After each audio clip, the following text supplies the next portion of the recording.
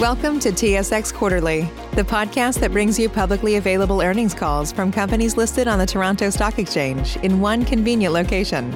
Gone are the days of looking through confusing websites. You'll find the important information right here. Enjoy the call.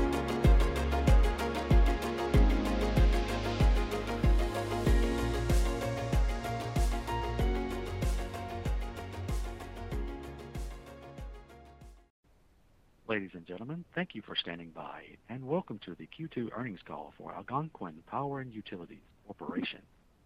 At this time, all participants are in a listen-only mode. After the speaker's presentation, there will be a question and answer session. To ask a question during the session, you will need to press star 1 on your telephone. If you require any further assistance, please press star 0. I'd now like to hand the conference over to your speaker today, Ms. Amelia Song. Thank you. Please go ahead, Amelia. Thank you. Good morning, everyone. Thanks for joining us this morning for our second quarter earnings conference call. Presenting the call today are Arun Banskota, our President and Chief Executive Officer, and Arthur Kacprzak, our Chief Financial Officer. Also joining us this morning for the question and answer part of the call will be Jeff Norman, our Chief Development Officer, and Johnny Johnston, our Chief Operating Officer. To accompany our earnings call today, we have a supplemental webcast presentation available on our website, algonquinpowerandutilities.com. Our financial statements and management discussion and analysis are also available on the website, as well as on SEDAR and EDGAR.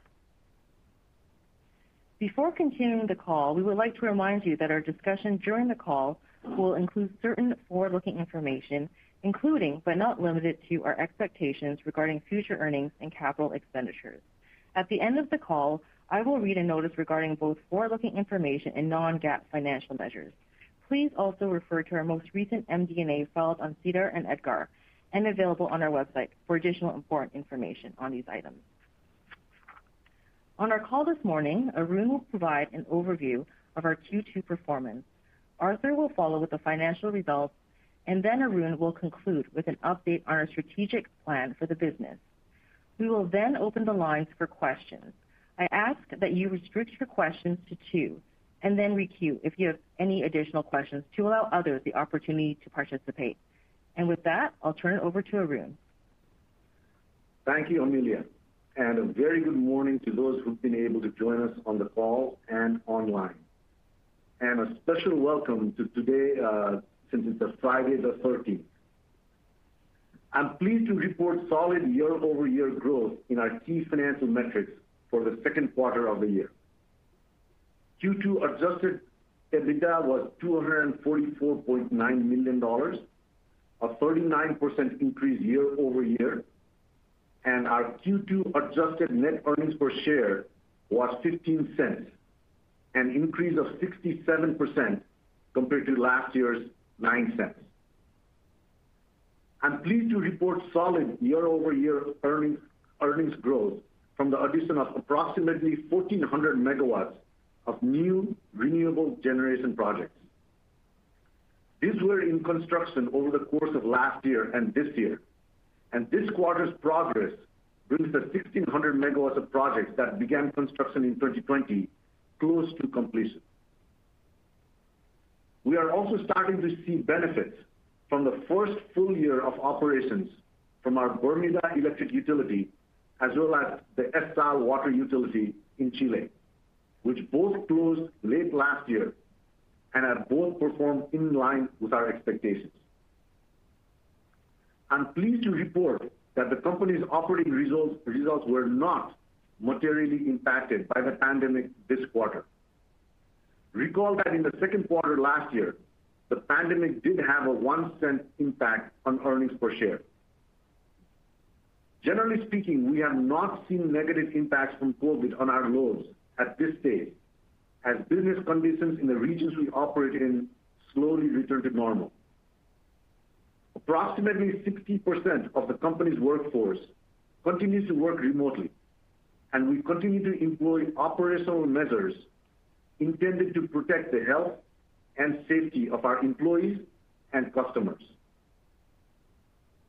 Over the coming months, the company is planning to return to base operations as the impacts of the pandemic further diminish. However, we will continue to keep watch for any developments with the Delta variant and adjust accordingly. Our team continues to focus our efforts on Algonquin's three strategic pillars: growth, operational excellence, and sustainability. We operate through two primary businesses, regulated and renewables, and we'll spend some time on each for an update. On the regulated side, one important lever of growth is our Greening the Fleet initiatives. We continue to make investments for the benefit of our customers as we accelerate our transition to a clean energy future. During the second quarter, we successfully completed our Midwest Greening the Fleet initiative as all three wind facilities, North Fork Ridge, Kings Point, and Neosho Ridge, have been placed in service and have been acquired by the Empire District Electric Company. The related closure of the Asbury Coal Plant in March 2020 comes approximately 15 years ahead of its original retirement schedule, in accordance with our most recently filed Integrated Resource Plan, and is expected to reduce emissions by nearly 1 million metric tons of carbon dioxide as we work to generate and deliver cost-effective, diverse, and sustainable energy solutions for our customers and communities. We continue to be responsible stewards of our energy infrastructure assets, as we are an early pioneer in seeking to build renewables into rate base. The early retirement of Asbury has also contributed to the reduction in the company's total Scope 1 greenhouse gas emissions, as well as reducing Scope 1 and Scope 2 emissions intensity per dollar of revenue by 26% since 2017, the year in which the company acquired Empire. The completion of the Midwest Greening Initiative is just one more step on our path to reduce emissions. Liberty recently filed an application with the California Public Utilities Commission to approve financing, construction, and operations of the Luning Expansion Project, which is expected to be a combined 60-megawatt solar facility and 240 megawatt-hour lithium-ion battery storage facility that will benefit Liberty's customers by adding reliability, resiliency, and price stability, in addition to meeting Liberty's renewable portfolio standards energy supply objectives. Since 2017, we have already reduced the carbon intensity of CalPeco by 46%. And this new investment, if approved, will help us continue to decarbonize and provide cost savings over the long term to our customers. Another important growth lever in the regulated business is the organic investments in improving the safety and reliability of our mission-critical infrastructure. Working with our local regulators, we strive to make the ongoing necessary investments to improve service for our customers while managing the affordability of their bills. Rate case activity across our jurisdictions continues to be quite active, and I wanted to provide you with a few regulatory updates in some of the jurisdictions that we operate in. In the second quarter, we filed our Missouri electric rate case with the Commission at the end of May, which included seeking cost recovery of the three recently completed 600 megawatts of wind generation facilities mentioned earlier. In addition, while our original filing included costs related to the impact of Winter Storm Uri, legislation has subsequently been passed which will allow for these items to be securitized, a path which we intend to pursue. Apple Valley, which operates in California, was the subject of a condemnation lawsuit filed by the town of Apple Valley. For the last few years, we have been in legal proceedings over the water system and recently received a tentative statement of decision that supports our continued ownership and operation of the system. We have a track record of providing safe and reliable water services, and we look forward to working with the town of Apple Valley to continue those services for the benefit of our customers. Staying on the topic of California, we filed our CalPeco rate case in May and filed our Park Water Apple Valley rate case in July.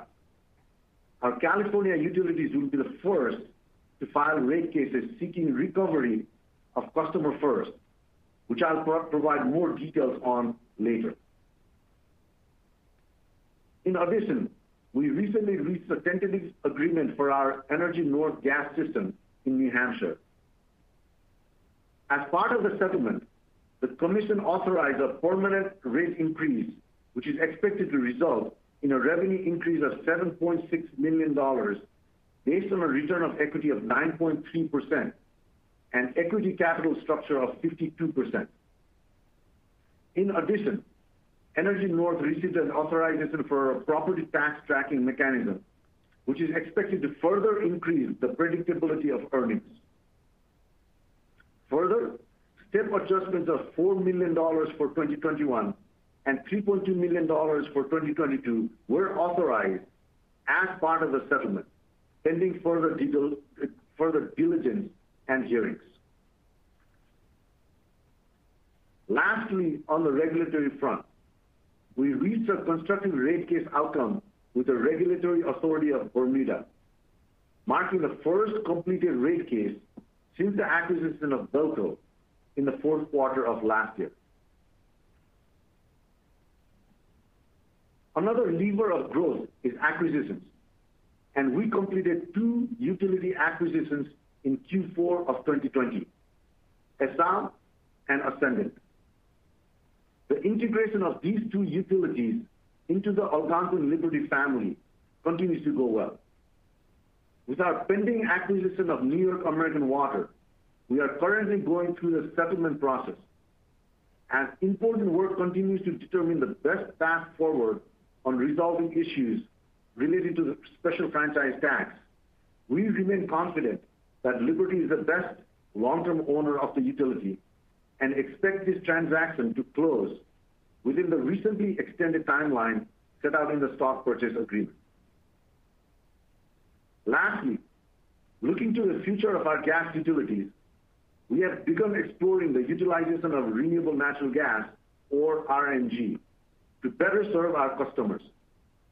We have RNG projects in various stages of commercial development and have already made a regulatory filing in New Hampshire for the approval of supply agreement that includes a purchase option for Liberty to be the ultimate owner of the facility. Moving on now to operational excellence. In a mission-critical industry, safety and reliability are always the most important areas of focus. I'm pleased that we have passed the impressive milestone of 526 days and over 7 million safety hours without a single lost time injury, while keeping our customers and communities safe and maintaining our system reliability and resiliency. I also want to highlight some innovative approaches we are taking to support system resiliency. Our Stagehand project in CalPeco is a microgrid at a Berkeley research station at the end of 4 miles of transmission line in wildfire territory. By putting solar and storage onto the site, we are able to take the transmission line out of service during wildfire season while keeping the lights on for our customers, all for significantly lower cost than installing covered conductors to the 4 miles of transmission line through the environmentally sensitive forest. In the non-wildfire season, when the transmission line is back in service, the microgrid is expected to provide additional resiliency. As previously mentioned, we are excited about the new digital experience for our customers through our Customer First program. During the second quarter, the team successfully completed the first major implementation of our new suite of SAP tools and systems at our Massachusetts gas utility. We will be rolling out this enhanced technology platform in a phased approach across the rest of the organization over the next couple of years. The customer is at the heart of every good operational excellence strategy. We have continued to bring customer focus into action by asking our customers after interactions with our team about their experience. This quarter, we have started the rollout of Net Promoter Score measurements from our customers. This is on top of our existing J.D. Power surveys and will allow us to collect more timely and specific feedback to drive focused action as we continue to look to meet and exceed our customers' expectations. Turning to the renewable side of the business. In the second quarter, our 492 megawatt Maverick Creek wind facility in Texas reached commercial operations and has a long-term power purchase agreement with General Mills and Kimberly-Clark. There was a blade manufacturing error which impacted 26 of the 73 turbines at Maverick Creek. But remediation work was completed in early June, with all 26 affected turbines returning to service. Our service agreement contains liquidated damage protections in favor of the company for revenue loss due to operating downtime. Alta Vista Solar, an 80-megawatt facility located in Virginia, also reached commercial operations in the second quarter. The facility has a 12-year power purchase agreement with Facebook. We are also excited to be collaborating with J.P. Morgan Chase on our Shading Oaks 2 wind construction project in Illinois, with J.P. Morgan Chase agreeing to purchase approximately 70% of the wind energy output, which will contribute towards their 100% renewable energy commitment. All these projects showcase our strong relationships with key commercial and industrial C&I customers.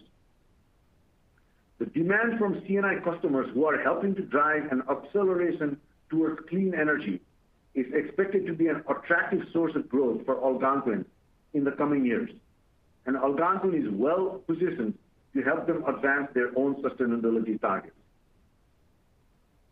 We recently closed the acquisition of a 51% interest in the West Raymond wind facility, which reached commercial operation in the third quarter and has a generating capacity of approximately 240 megawatts, which we had previously agreed to purchase from RWE. With the close of West Raymond, we have completed the acquisition of our 51% ownership interest in 4 wind projects from RWE located in South Texas with a total capacity of 861 megawatts and a net capacity of 439 megawatts. And finally, we remain firmly committed to sustainability through the inclusion of environmental, social, and governance values in our broader corporate strategy and day-to-day operations. Last year, we released our 2020 sustainability report, which not only outlined our progress on our ESG goals, but also provided a higher level of detail around 9 priority issues. I'm pleased to say that we are making excellent progress on achieving our goals. We reached an important milestone, with Algonquin now owning, operating, and having net interest in 4,000 megawatts of renewable generation across our 2 businesses. We are well on our way to achieving 75% renewable energy generation by 2023, another one of our sustainability targets. We have also added sustainability metrics to both our annual and long-term compensation for our leaders this year, embedding sustainability into our compensation model. Another key ESG goal set out in our sustainability report is to add 2,000 megawatts of renewable power generating capacity between 2019 and the end of 2023. By the end of Q2, we have added over 1,400 megawatts of renewable generation, and we remain on track to achieving our 2023 target. We are focused on progressing and advancing our ESG disclosures to our stakeholders. I'm pleased to report that we recently launched a new data hub that can be found in the sustainability section of our corporate website, which is further evidence of our increasing breadth and transparency on ESG data. I encourage you to take a look at the data hub, which provides detailed information around our operational metrics, governance, and policy, amongst many other measures. Our efforts in sustainability continue to pay off, and we continue to receive external validation, including the recent inclusion of Algonquin into Corporate Knights 2021 Best 50 Corporate Citizens, ranking within the top quartile of our peer group of power, transmission, and distribution companies. With that, I'll pass it over to Arthur, who will speak to our second quarter 2021 financial results. Arthur?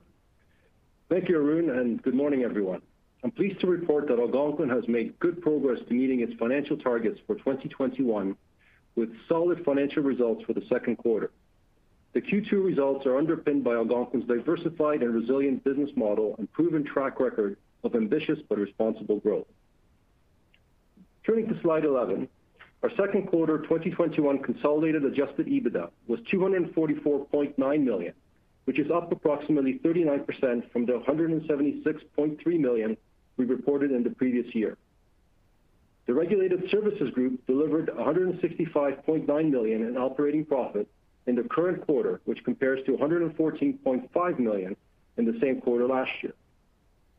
The year-over-year improvement is primarily attributable to the additional contribution from BELCO, our Bermuda electric utility, and ESSAL, our Chilean water utility, as both acquisitions closed in Q4 of last year, as well as from the contribution of our wind facilities that were placed in service as part of the Greening the Fleet initiative that Arun spoke of earlier. Results are also benefited from new rates implemented at the Granite State and Calpico electric systems, but were partially offset by higher fuel costs in the central region resulting from out-of-period resettlements relating to Storm Uri and increased operating expenses. I should also note that the Regulated Services Group did not experience any material impacts from COVID-19 this quarter, but the comparative results from Q2 of 2020 were negatively impacted by the pandemic by approximately $9.6 million. The Renewable Energy Group reported Q2 divisional operating profit of $97.9 million, which compares to $82.7 million in the same quarter last year. The increase is primarily due to the addition of the Sugar Creek and Maverick Creek wind facilities and the Great Bay 2 solar facility. This was partially offset by lower production due to resource shortfalls, primarily across our wind portfolio. Excluding the impact of the newly added facilities, production at our renewable facilities was approximately 7% lower than last year, or approximately 12% below the long-term average expected production. I should also mention that our investment in Atlantica Sustainable Infrastructure continues to provide benefit to the Renewable Energy Group's operating profit, with dividends received increasing by $2.1 million over the comparative quarter, supported by Atlantica's continued growth in cash flows. Quarter over quarter, corporate and administrative expenses remain generally flat. Interest and depreciation expenses both increased due to higher property, plant, and equipment, and the associated financing related to the acquisitions that closed late in 2020. Income tax expense was lower and benefited from renewable energy tax credits recognized. In total, our Q2 adjusted net earnings per share came in at 15 cents, which is up 67% from the 9 cents reported last year. Moving on to slide 12 to provide some updates on our 2021 capital plan and financing activities. During the quarter, Algonquin deployed approximately $1.2 billion of capital pertaining primarily to the previously discussed initiatives and initiatives relating to the safety and reliability of our electric, water, and gas systems. This brings the total capital deployed so far this year to approximately $3.1 billion and on track to our expected capital deployment in 2021 of over $4 billion. Moving on to financing activities. I'm pleased to say that during the quarter, we made great progress in de-risking our 5-year financing plan, further strengthening our balance sheet and reinforcing our commitment to BBB flat credit metrics. During the quarter, Algonquin completed a green mandatory equity units offering. Due to strong demand, the deal was upsized from the indicated $900 million size, and the full over-allotment option granted to the underwriters was exercised, bringing the total gross proceeds from the offering to $1.15 billion. The units are expected to receive 100% equity credit from Standard & Poor's.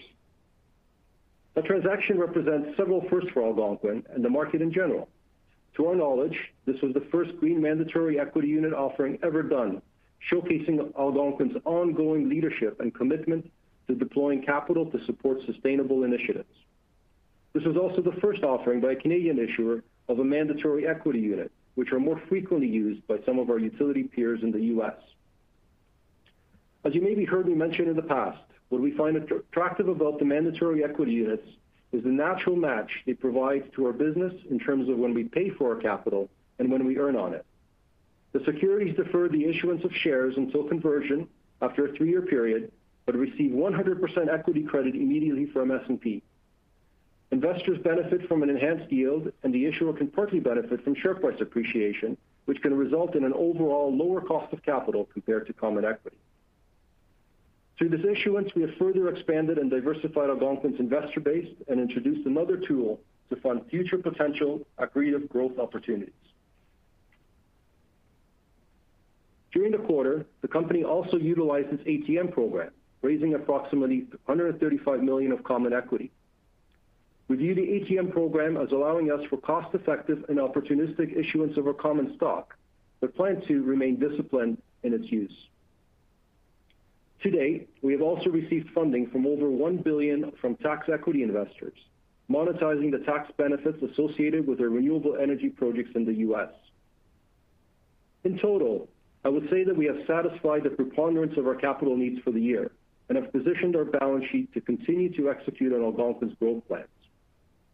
For the rest of the year, we will continue to monitor the hybrid debt markets as a potential opportunistic source of capital in the current low yield environment. Before I turn things over back to Arun, I'd like to provide a brief update on our 2021 guidance. Algonquin continues to execute well against its 2021 financial targets. As discussed, we have already delivered approximately 1,400 megawatts of new renewable generation capacity from our 2020 construction pipeline. In addition, we have and continue to expect to benefit from the first full year of operations from Belco and ESSAL. Excluding the impact of the market disruption on the Senate Wind facility related to Storm Uri in Q1, we continue to expect our 2021 adjusted net earnings per share to be within the range of 71 to 76 cents as communicated previously. We continue to assume in our earnings expectation normalized weather patterns as well as resource availability and production at our renewable generation facilities that are within long-term averages. We also assume that the closing of New York American Water will occur sometime within the fourth quarter of 2021, although a further delay in the closing is not itself expected to materially impact our 2021 adjusted net earnings per share estimates. I also want to reiterate that our 5-year capital plan of $9.4 billion remains on track. Having already deployed over $3 billion of capital this year, we are well on our way to meeting our 5-year targets. With that, I'll now hand it back to Arun to outline our growth plans. Thanks, Arthur. Before we close out our prepared comments this morning, I want to give an update on our strategic initiatives. As we look to simplify our business further, on August 6th, we took a step towards simplification by exercising the option to acquire Abengoa's interest in Aegis. Given the change in ownership, we will be referring to Aegis and associate entities as Liberty Development.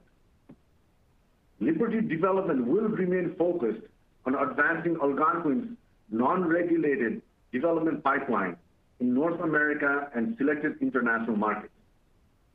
Abengoa's interest is expected to be acquired by funds managed by the infrastructure and power strategy of Aris Management LLC, with Algonquin retaining the right to acquire 100% of Liberty Development projects. We also anticipate that Aris will remain involved in projects until commercial operations.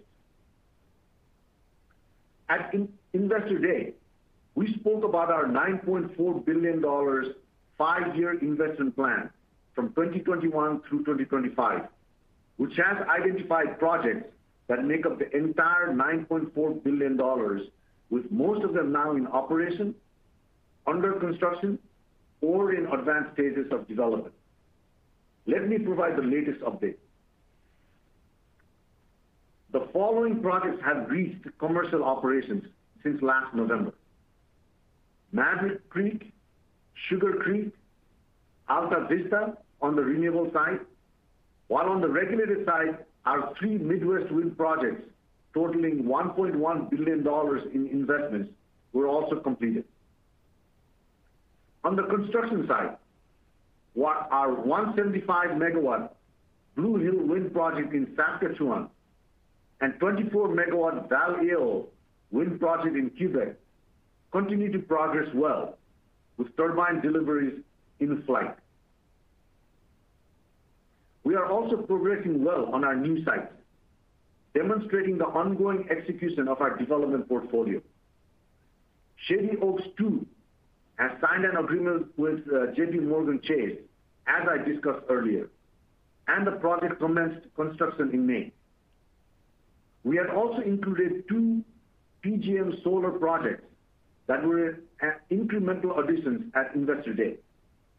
In the first quarter of 2021, we completed the acquisition of these 2 Ohio solar projects, which have an expected combined capacity of 235 megawatts, with the first project, New Market Solar, at 100 megawatts, having begun construction in May.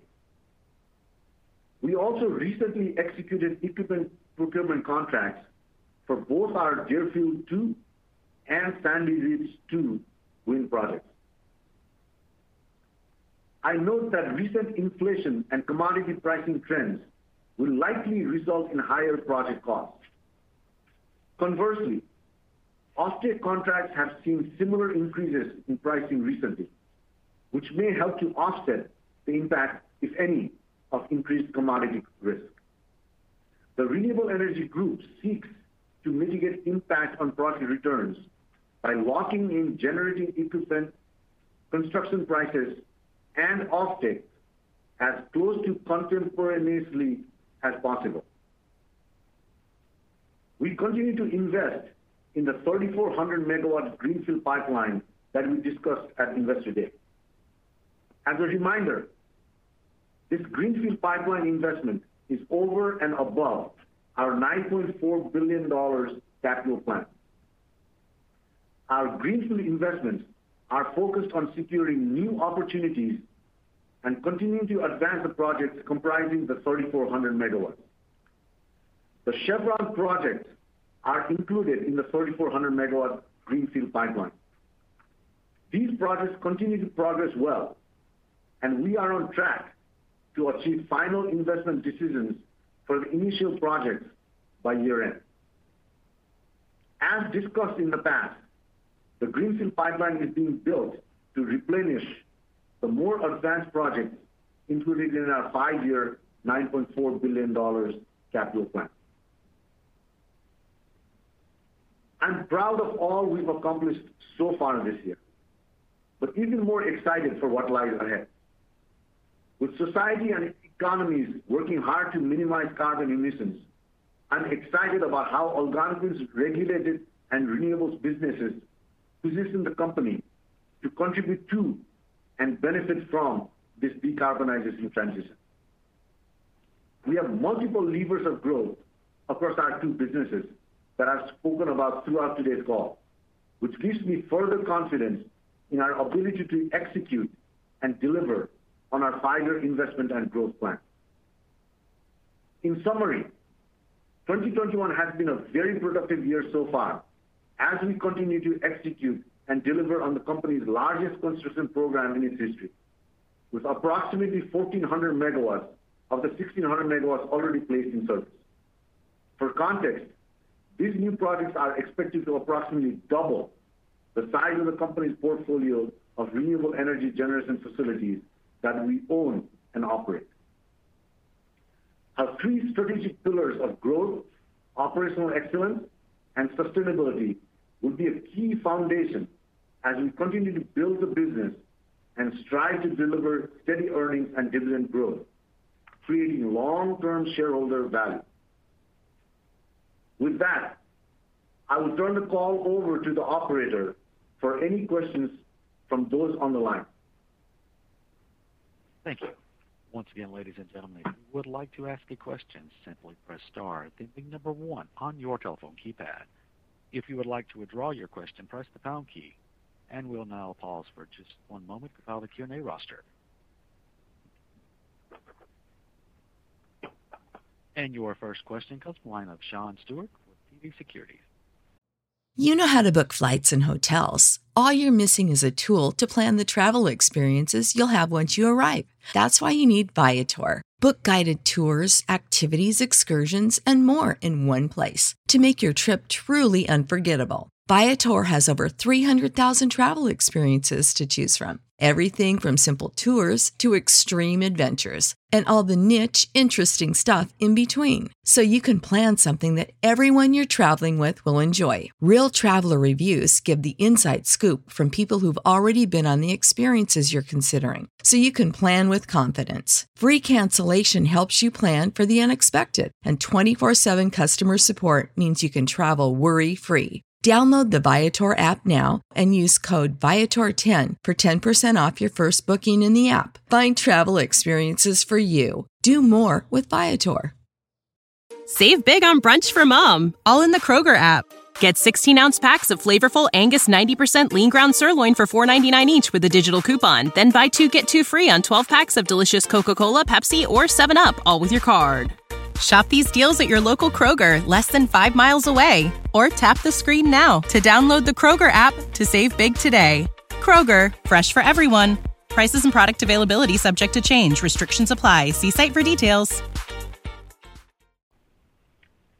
Thank you. Good morning, and thanks for all the detailed commentary. Couple of questions. With respect to the Empire rate request, 10% ROE and 52% equity thickness, that looks similar to what was rejected last year. Can you give us some thoughts on the request this time? What gives you confidence that this is reasonable, and how things might have changed over the last year to give you that confidence? Sure. Sean, good morning, and thanks for that question. So, look, first of all, it's still early. We just very recently filed for that rate case. As we've said in prior calls, we continue to be confident in our position on equity thickness, and we believe we will get the right outcome around equity thickness. Okay. And further to that, the securitization of the costs tied to the weather event. Can you walk us through that process and how that could evolve to get the $30 million there? Sure. As you know, Sean, the legislature has recently passed legislation that approves securitization of such extraordinary costs, and we do plan to avail of that mechanism. We are looking at we've started the internal process around that. Just as a reminder, of the $80 million increase, $30 million of that is from Storm Uri, and outside of that, our rate case increase is more in the 7% range, which translates approximately into 1.4% CAGR when you look at it from the last rate increase in 2017. Okay, and then one last question, maybe for Arthur. You guys seem very focused on, obviously, growth here, but any updated thoughts on capital recycling as a longer-term funding source to feed the broader growth ambitions for the company? Any updated thoughts on potential for asset sales to fund earlier stage developments? So before I turn to Arthur, I will say that, look, capital recycling is always on the agenda for us. When we announced that back in at Investor Day, we're still, 6-7 months now from that point onwards. Still early days, but capital recycling is absolutely something we continue to look at as an option. I don't really have anything to add, Sean. It's on the radar. We look at it. It's nothing concrete to talk about at this stage. Okay. Thanks very much, guys. I'll get back in the queue.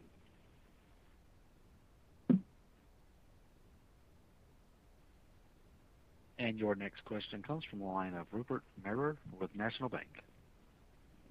Good morning, everyone. Good morning, Rupert. So getting back to the rate cases that you filed, can you give us a sense of the timing of the hearings here? And are you seeking any additional smoothing mechanisms and maybe a move off PISA accounting with the rate case you filed with Empire? Sure. So we filed the rate case just late May. Let me turn it to Johnny for further details. Yeah, so hearing schedule will be later on towards the back end, I think, of this year. We're not expecting a decision until Q2 of next year. And we will work through with the Commission and our stakeholders in terms of the best way to implement any increase. So we're certainly open to smoothing rates in a way that works for us and for our customers. Great, thanks. And Arun, you've completed the Greening the Fleet initiative in Missouri. You're looking at some new regulated investments at CalPeco. Is there more to come here? How soon before you could look at, say, Greening the Fleet Phase 2 in Missouri? Is there political support for doing many more investments like this across your asset base? We believe so, Rupert. And again, we're proud of the fact that we are pretty much entrepreneurs in this area. We look at it across our existing fleet. In fact, even on our water utilities, which there's a lot of energy that goes into moving water, and we look at that as well as an option. Even when we acquired Belco, one of the attractions for us was the fact that in an island economy, it is pretty much all of it is a thermal generation, and with customers paying over 30 cents per kilowatt hour. And we strongly believe that there's a lot of ability to green the fleet in that case as well. So that's something we look at in pretty much every instance, whether it be with our existing portfolio or anything new possibilities we look at as well. So how long before you think we could see some more greening the fleet initiatives, like at Belco, for example? Stay tuned, Rupert. We're obviously excited to let everybody know as soon as we are able to announce it. Okay, great. Well, I'll leave it there. Thank you. Thanks, Rupert. And your next question comes from the line of Nelson Ng. Great, thanks everyone. Just to follow up on Rupert's question, like now that you have finished greening, or you finished the first phase of greening Empire, I'm just wondering, like bigger picture, now that you've kind of gone over that hump on your capital plan, spending about a third of your 5-year capital plan in the first 6 months.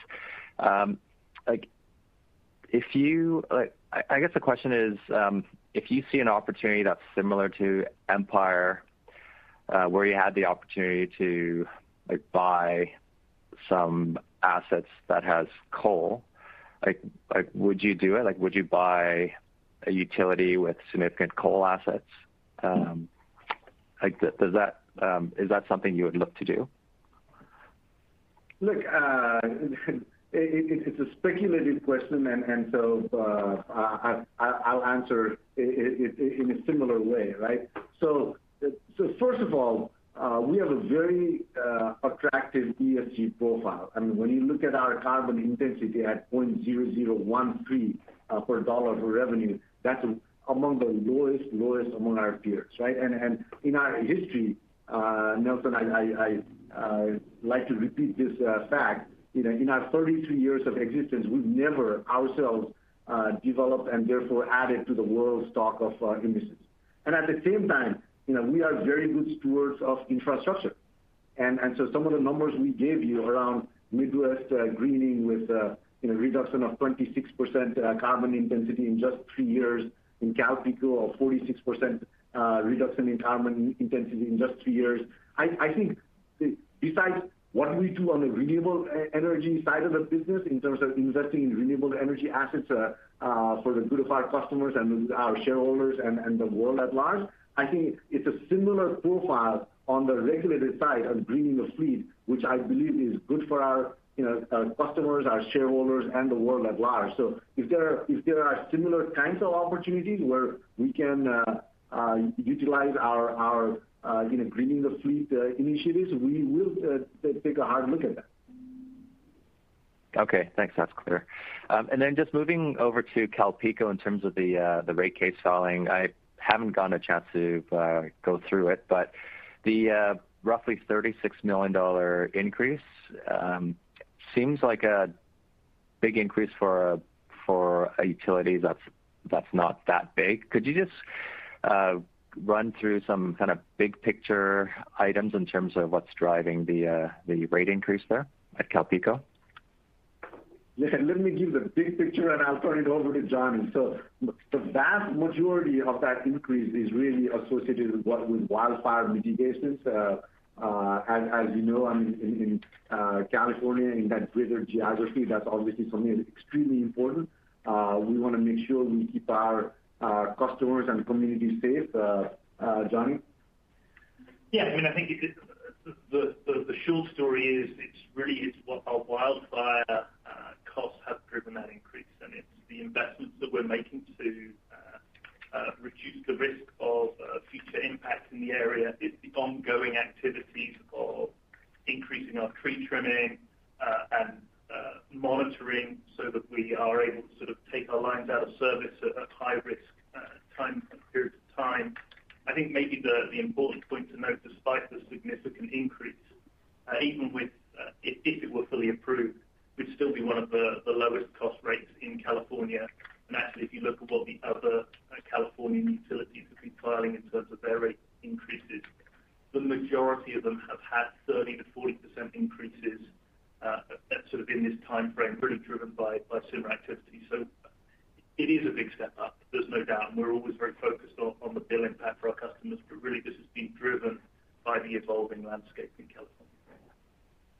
And just to follow up on that, is that increase, is it mostly to service higher operating costs, or are you making a lot of capital investments?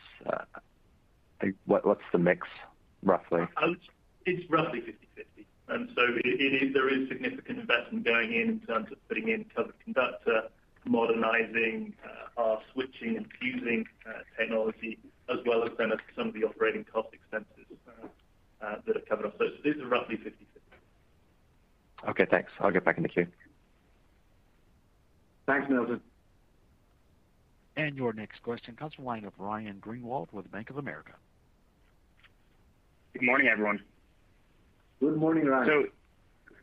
Good morning. Appreciate your commentary earlier on potential coal opportunities and transition, but kind of given the media reports earlier this week, can you comment a bit more broadly just on your overall assessment of the regulated M&A landscape ahead of the pending CapEx update at the end of the year here?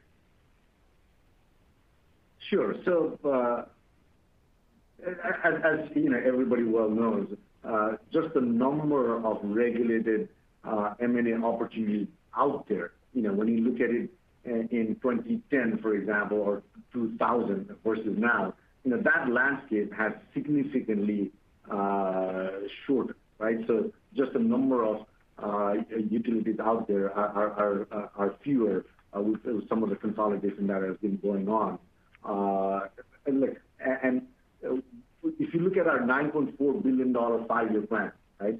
We only include acquisitions that we've already announced.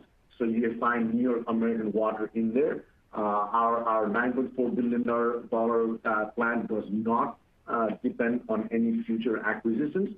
But having said that, we do look at that as a possible lever, another growth lever to enhance our growth even further and provide more shareholder value. So that's really the context. Great, thank you for that. And then, given broader concerns around the supply chain and inflationary pressures, is this having any impact in the way you think about the development pipeline? Any hesitation to go through with some of the potential projects given pressure on returns?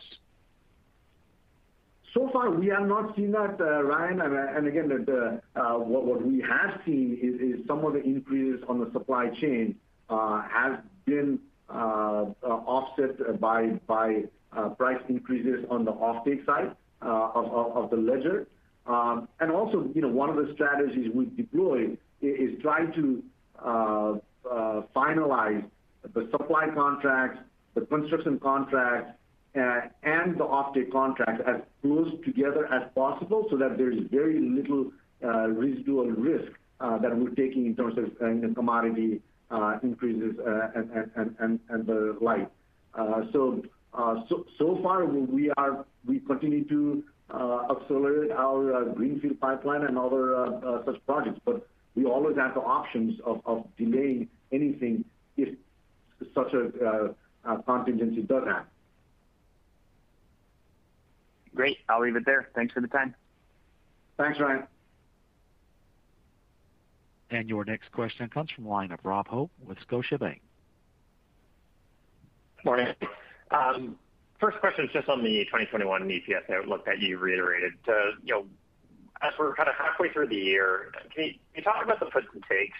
It looks like taxes have been a pretty strong tailwind so far. Was that originally anticipated, or is that offsetting kind of some of the weakness we're seeing in the renewable generation side? Yeah. Hey, good morning, Rob. It's Arthur here. So sure, I can speak to that. So in terms of our outlook for the rest of the year, like I mentioned in my prepared commentary, we are reiterating our guidance of between the 71 and 76. And in terms of when setting that guidance, I mean, we factored in several things. One of the things obviously being impacts of COVID, which thankfully we actually didn't see. So that is providing us a little bit of room. On the flip side, I mean, we did have a little bit of milder weather, obviously throughout the year as well. So that those two things are to some extent offsetting. Now, to your second question around tax credits, and I would say portion of the tax credits, yes, were not on plan, but maybe it's more of a function of geography or where they're recorded, and I'll explain a little bit further. Where, as you're aware, we had the delays in the final commissioning of Maverick and Sugar Creek due to the blade issues there. So what that basically did is, in essence, it delayed the final investment by tax equity into those projects. So normally, what we would have seen for the year is if tax equity invested, we would have seen that those credits that were generated from the turbines that were operating going through HLBV. Versus here, we had the opportunity to obviously take those credits and self-monetize them. So you're maybe seeing a little bit more in the tax line versus what you would have been seeing a little bit more in the EBITDA line otherwise if that wasn't the case. But overall, it kind of washes it in the results. That's some great color. Thank you. And then maybe just a follow-up question on the Ares partnership there. Can you just walk us through your thinking of not taking 100% of Aegis, as well as whether or not I guess what does Ares bring to the table, and kind of what future partnerships could look there? So Rob, just to give you context, as you know, Abengoa was our 50% partner on Aegis, and given all of the challenges that they were having with restructuring, we felt it was timely for us to find a new partner. And so we have exercise option, and we believe Ares does provide quite a bit of constructive experience and know-how in this sector. And they were, in 2020, for example, one of the 10 largest wind financiers. They also have companies that are in the construction business as well. So we believe that they bring both the development and construction expertise as well as financing capability to co-develop and co-finance our construction activities. And that's where the fit is. Thank you. Thanks, Rob. And your next question comes from line of Ben Pham with BMO. Hey, thanks. Good morning. I've got a couple follow-up questions on utility M&A. Could you maybe comment more broadly the criteria that you're most focused on now, size, geographic diversification, synergies, anything else you can share? And then more specifically, just listening to your answers to earlier questions, and would these Kentucky assets, would that fit into your overall preferences or targeting? Sure. Ben, lots of questions in there, so let me try to cut through those questions, right? So first of all, geography is pretty clear. I mean, it's North America. And again, we don't say never on other than North America. So, for example, Chile was a case in point. But by and large, the geography is North America, right? We are one of the few companies that are across all three modalities, electric, water, and gas. We are very, very bullish on electric and water. They fit extremely well with our ESG profile. Right now, on the gas side, we are focused much more on deploying renewable natural gas into our facilities. We have filed the first one in New Hampshire. We're looking at a pipeline of a lot more. And we're also looking at green hydrogen. In New Brunswick, for example, we participated in a maritime study, and we are following a number of other pilot projects that are out there in green hydrogen. That's our focus on the gas modality. So, but on specific, transactions, we have a policy never to comment on specific transactions, so I'll probably leave it at that. Okay, and then accretion, you want accretion out of the gate? Oh, on the financial, absolutely. I mean, look, we don't we look at from a strategy perspective. Clearly, it has to fit all of our strategic objectives. But we do not do transactions based upon strategy. I mean, these transactions absolutely have to stand on their own. We look at a lot of different metrics, and we are extremely disciplined around those. And we obviously, end up not doing many more transactions than we end up transacting on. So, absolutely extremely disciplined around the financial metrics. Okay, and then the second one is maybe on the funding side. And here, would execute something made a bit larger than usually. You have room on your balance sheet, offered, not for convert to the room. You mentioned the hybrids. Like how would you think about that impacting your funding plan? Yeah, I mean, and from our perspective, I mean, one thing I would say maybe generally, look, we've never kind of fallen behind on our balance sheet strength. We always we maintain a strong balance sheet. So I think that itself kind of brings us from a position of strength, call it. To some extent, I mean, in speculating around any funding sources, as I said in my prepared remarks, lots of tools in the shed, right, in terms of what to be able to where to source capital. Okay, that's great. Thank you.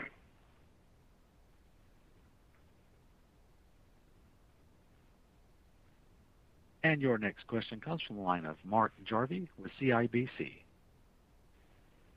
Thanks. Good morning, everyone. Just wanted to clarify one thing on the response to Ben's question. You talked about the different financial metrics you look at for a deal making sense. Was EPS accretion sort of the top list? It wasn't 100% clear if EPS accretion has to be on day one. Absolutely. We look at our EPS accretion. That's probably our most fundamental and most important metric we look at. Absolutely, Mark. Oh, perfect. Thanks for that. And then also lots of wildfire action in California this year, and we've seen reports of you guys having de-energized lines at CalPeco. Can you guys just update us in terms of any earnings hit or any potential liabilities that might be faced, or so far you've been unscathed by that wildfire action? Sure. So I think, Mark, we did report earlier. We talked about the Mountain View wildfire, and the investigation continues on that one. We also recently faced another wildfire, the Tamarack wildfire, which is a much smaller one in comparison. That one is largely contained. Our employees did an amazing job in terms of mitigating that wildfire and bringing all of the customers back online in a very, very short period of time. It is extremely impressive to see what our employees were able to do out there, even bringing generators in place, even for just a few customers, because reliability is so important. And that was all of the background and context behind what we're seeking for in terms of the new rate case, because we do believe we need to continue to invest in wildfire mitigation aspects, and that is really the context behind the most recent rate case filing. Okay. And then just one more thing, just on the Ares partnership in the simplification. Maybe, Arthur, you can explain in terms of, will all the investments flow through your own financial statements, or is there still some SPVs involved in some of that stuff? And any capital commitments from Ares on any investments going forward? So maybe the simplest answer is, in essence, how it's going to flow through the financial statements. It's basically status quo in terms of how you currently see it, to the extent that you will still see basically being accounted for as a joint venture. Okay, thanks for that. And your next question comes from the line of Naji Baydoun with iA Capital Markets. Hi, good morning. I just wanted to start with the renewable projects that are already in the hopper. Can you just remind us of what's contracted? So Shady Oaks, you have the contract with JP Morgan. What about the Ohio solar projects or some of the other projects coming on in the pipeline? Sure. Yeah. Thanks, Arun. Happy to do that. And you're absolutely right with Shady Oaks 2 in terms of the offtake with JP Morgan. The new market portfolio is also contracted, and so all the projects that we have under active construction are contracted at this point in time. Okay, but I guess the other projects that are in, let's call them advanced development, are those, what's still left to be contracted from those? Yeah, so the two, we've got the Sandy Ridge 2, which is in advanced development, which is contracted, and we've got Deerfield 2, which we're in active discussions on contracting, but have not signed the contract yet. Okay, got it. That's good. And just on the line... Just for context, I mean, the offtake contracting happens towards the really very end, before what we say internally as notice to proceed. So that's where we try to make sure the supply contract, the construction contract, and the offtake contract comes together, and that's when we go notice to proceed. So usually it really happens towards the end of the development cycle. No, you're fully agree, and that's very intentional on our part for the reasons that you cited earlier in terms of making sure we get alignment between costs and the offtake contract. Understood. And just on the Lunning project, is this both the solar and the storage system together that you're working on? That is correct. It's a solar plus a 240 megawatt hour battery storage system. That's correct. Okay. I just want to get your thoughts broadly on, I guess, how you're thinking about storage. This is maybe the first project within the utility business, but just wondering how you're thinking about storage, both within the regulated portfolio, but also maybe the non-regulated side of the house? Actually, we already have around 20 megawatts worth of capacity on the regulated side of the business on storage, and on the renewable energy side of the business. Our first project in New York State is under construction. That it's a solar plus battery storage project. Look, I mean, given the prices on storage and the ability to shape perhaps the energy outflows, we look at storage on every wind and solar project to see if it makes sense. And so it's very much part of the equation already. Okay, so it sounds like there's maybe opportunities to add on both sides. Absolutely. And again, the reason I was telling you about the 20 megawatt plus on the regulated side is we already deeply in it. We already have a lot of know-how and experience in operating these battery storage systems. So we absolutely will continue to look at storage as yet another area of technology growth. Understood. That's very helpful. Just I guess last question on that is what I also meant by regulated versus non-regulated. Maybe how you think about the risk and the returns, and if you had to choose a project, would you on the storage side, does it make more sense for you today to have it within the utilities or not? I mean, look, the risk profile is somewhat different on the two sides, but not that much, given the fact that even on our renewable side of the business, it's largely contracted. It was a long-term contract, remainder average weighted life of 13 years. But still, there is some risk-reward difference. But it's not large enough for us to say, we're going to put all of our capital on storage on one side or the other. I mean, we believe that there's a lot of opportunities on both the regulated and the renewable side of the business.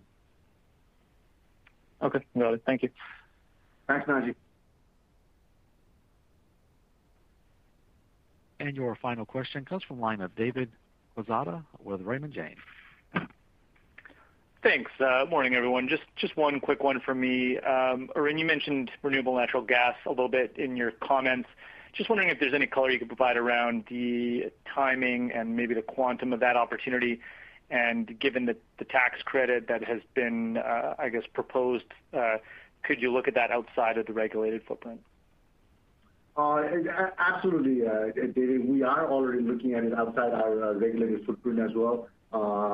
We have a development pipeline across every one of our gas utilities that is looking at renewable natural gas. We believe that at its maximum, it could actually substitute for approximately 25% of all of the natural gas that flows through our gas LDC system. So it's pretty attractive from that perspective. The pricing is something obviously we're working on. One of the things we're very focused on is trying to make sure that it doesn't impact customer bills. So we're looking at different kinds of structures. It reminds me of the days of renewable energy a decade ago when the prices were higher, but there were enough of a customer base out there that were willing to pay higher prices for the sustainability gain for renewable energy. And I think we see a similar pattern on the renewable natural gas side as well, where there's enough of a commercial and industrial customer base that is willing to pay the initial higher prices on renewable natural gas.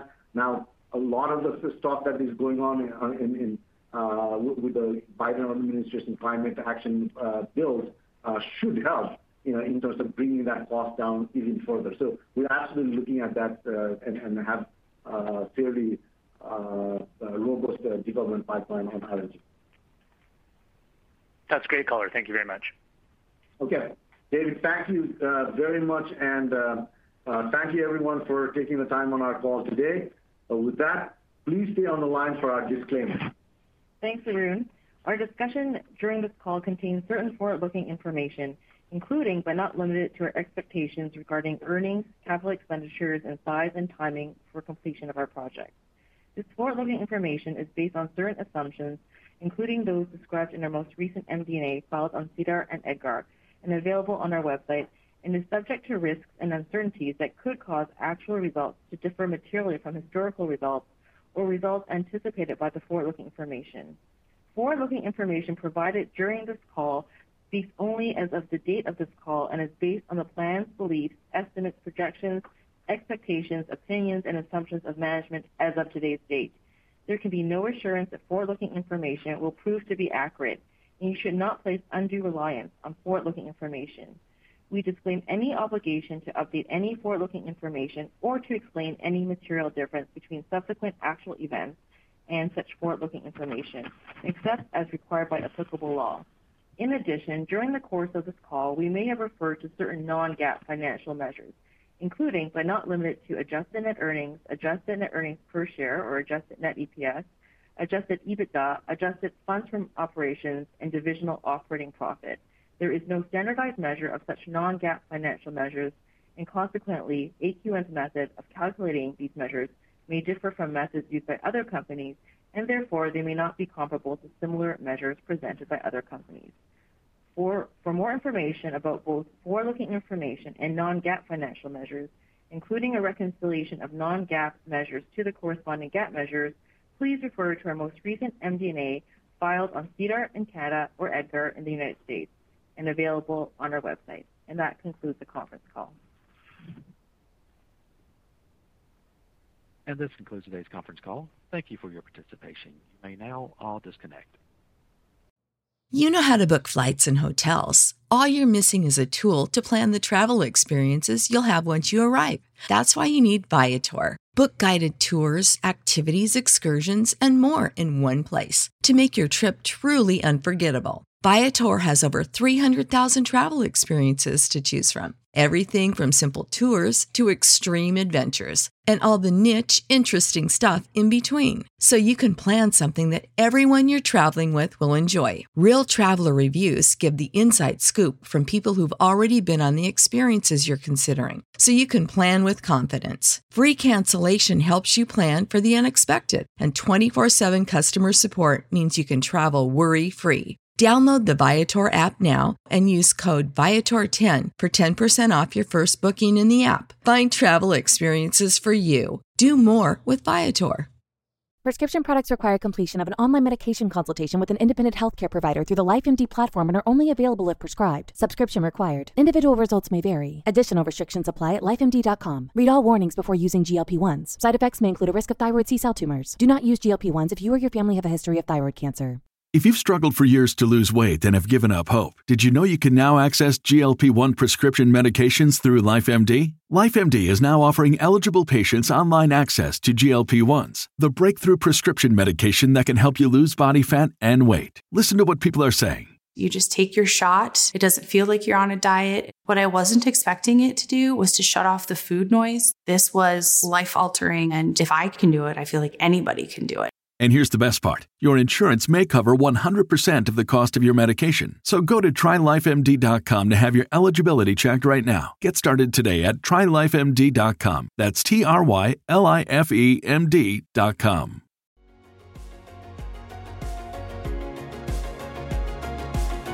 Thank you for listening to TSX Quarterly. If you enjoyed the cast, remember to leave a good rating. And remember, for any additional inquiries, please consult the company's investor relations section on their website. See you next time.